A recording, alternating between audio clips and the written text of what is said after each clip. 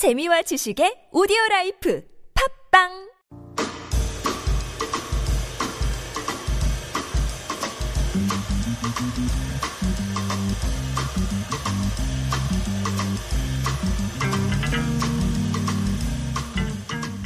Every Sunday, we start the show with Helen Cho's hot new releases. Helen is an award-winning freelance translator and interpreter. Hi, Helen. Hello, how are you today? Good, how are you? I'm very good. I'm really excited about welcoming the new year, the year of the monkey. Yes, the year of the monkey. Are you a resolutions kind of a person? I know like people ask each other what their New Year's resolutions are, and sometimes it gets kind of annoying. I am definitely a resolutions kind of person. I make like new month resolutions every month. Yes. Okay, so what is your... Wait, do you have a January resolution or a 2016 resolution? Well, I can tell you what one of my resolutions is. Okay. It's always to read more books. Uh-huh. So, well, hopefully, fingers crossed. Okay.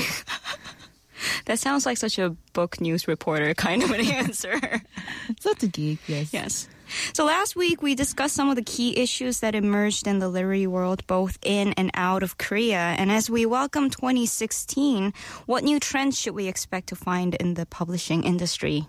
Well, there are some very exciting new titles coming up from Korea's star authors. Star authors. And I think that's a perfect description because I do feel that they are like literally celebrities. I still get so starstruck by these authors. Okay. I'm such an unashamed geek. So who are they? So Yoon Dae-young, who rose to fame in the 1990s, released a brand new work titled The House of Clowns, or 삐에로들의 집, later this month. And this is his very first full-length novel to come out in 11 years since the publication of Why Did a Tiger Go to the Sea? 호랑이는 왜 바다로 갔나? In 2005. Wow, So, first in 11 years. I know. So wow, this is the moment his fans have been waiting for so long, for over a decade. Are you a fan? Well, I can say I call myself a fan. Yeah. Okay. And I hear Bang Min-gyu is also got a new release coming up.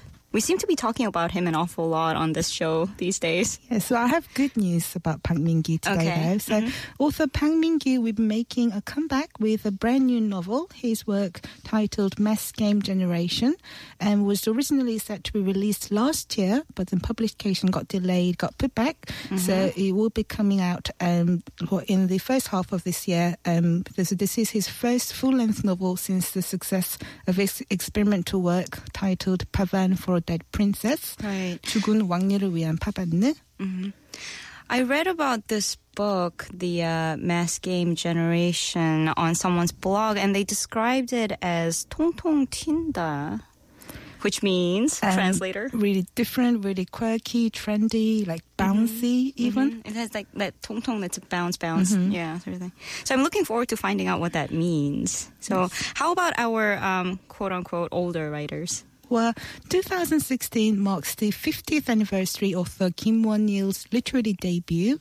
So a new collection of short stories that have never been published before will be released later this month. So January is a big time.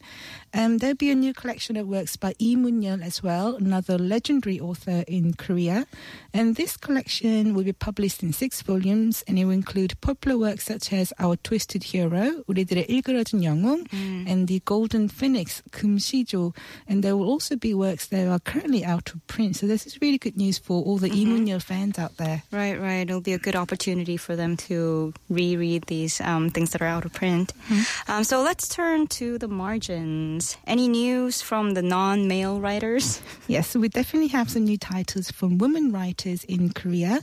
Novelist Ha Sung-nan, who also works as a broadcaster, is going to publish a new collection of short stories, and it's been 5 years since her last one, so this is very exciting indeed. And this new title is set to be published in the first half of 2016, and it includes the writings that she published originally on an online blog. I didn't know that she wrote fiction on her blog. Neither did I. I'm going to have to check that out. Right.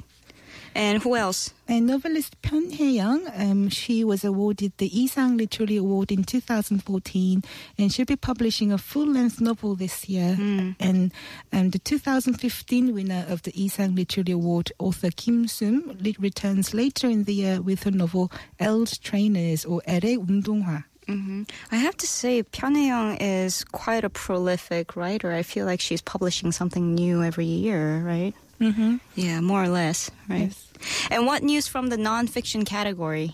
We talked about last week about how the rising social anxiety in 2015 meant more and more readers turned to books on psychology. Right. And the overall number one bestseller last year was the book titled The Courage to be Disliked, or 미움받을 용기. And this trend, it looks like, is likely to continue in 2016. According to the book retailer 교보문고, a number of titles on Eastern philosophy as well as further titles on psychology and the art of being alone are set to be released soon. The art of being alone. Yes. Okay.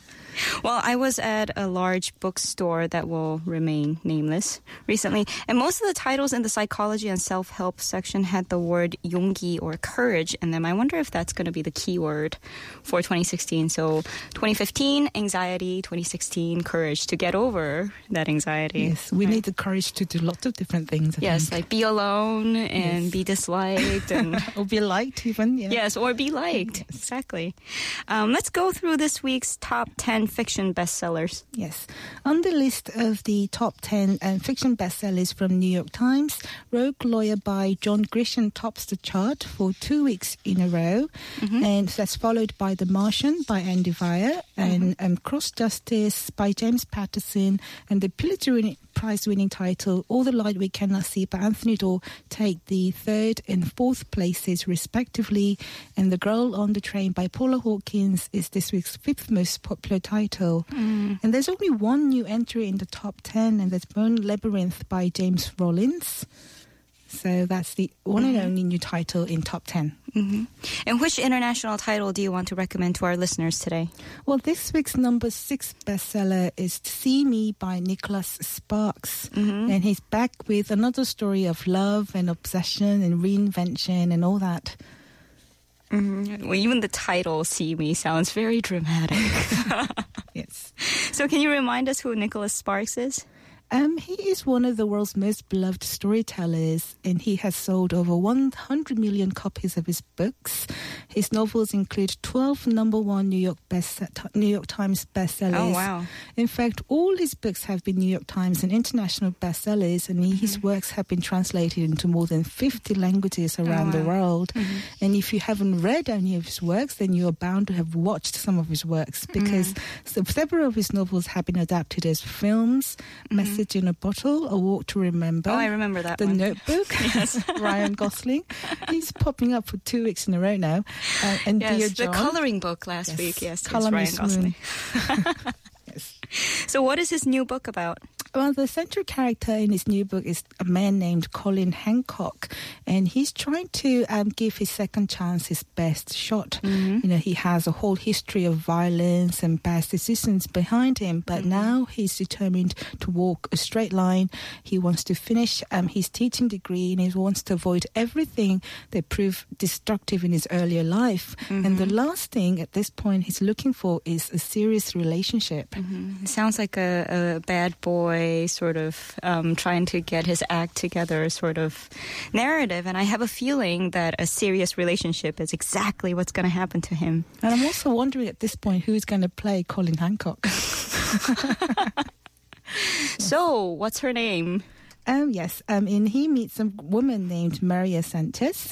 She's the hardworking daughter of Mexican immigrants, and she really is all about the picture of conventional success. She has a degree from Duke Law School. She had a job at a prestigious firm in Wilmington, and she has a dog-ahead kind of beauty about her, and she has this kind of seemingly flawless professional track record. Sounds like a recipe for a soap opera plot, right? But, she's not Miss Perfect after all, because she, too... there's a twist. Yes, has a traumatic history of her own that makes her go back to her hometown and sort of gets her thinking about, all the things that she once believed in.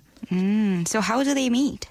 It was actually a chance encounter on a rain-swept road. So dramatic. I know. That brings them together, and that actually alters the course of both Colin and Maria's lives. They can never be the same people again. So they fall in love unexpectedly, and both of them try to think about what kind of future they could possibly build together. Right. But then there are some menacing reminders of events in Maria's past, and there is a series of threatening incidents that actually, kind of really wreaks chaos in their lives. And both Colin and Maria get tested in increasingly terrifying ways. Wow, that sounds really ominous. Yes, and I'm sure love is something that I can actually hold on to, and and their past, tries to destroy the tenuous relationship that they've begun to build. But then, we have to wait and see whether their love actually protects them, even in the darkest hours. In your experience as a reader and as a person who has been alive in this world for several decades, does love ever protect anyone from anything, or is love as protective gear a popular device in fiction narratives? What do you think? Well, if you've seen or read any of Nicholas Sparks's early works, A Message in a Bottle or The Notebook, I think that makes you believe in the power of love as a kind of healing process. Right. Okay. Well, let's hope Maria and Colin... Yes, let's not ruin it for our listeners. Yes. I hope they have a very happy life together. Well, that's about all we have time for today. Thank you so much, Helen, for coming in, and we'll see you again next Sunday. Okay, well, same time next week. Bye-bye.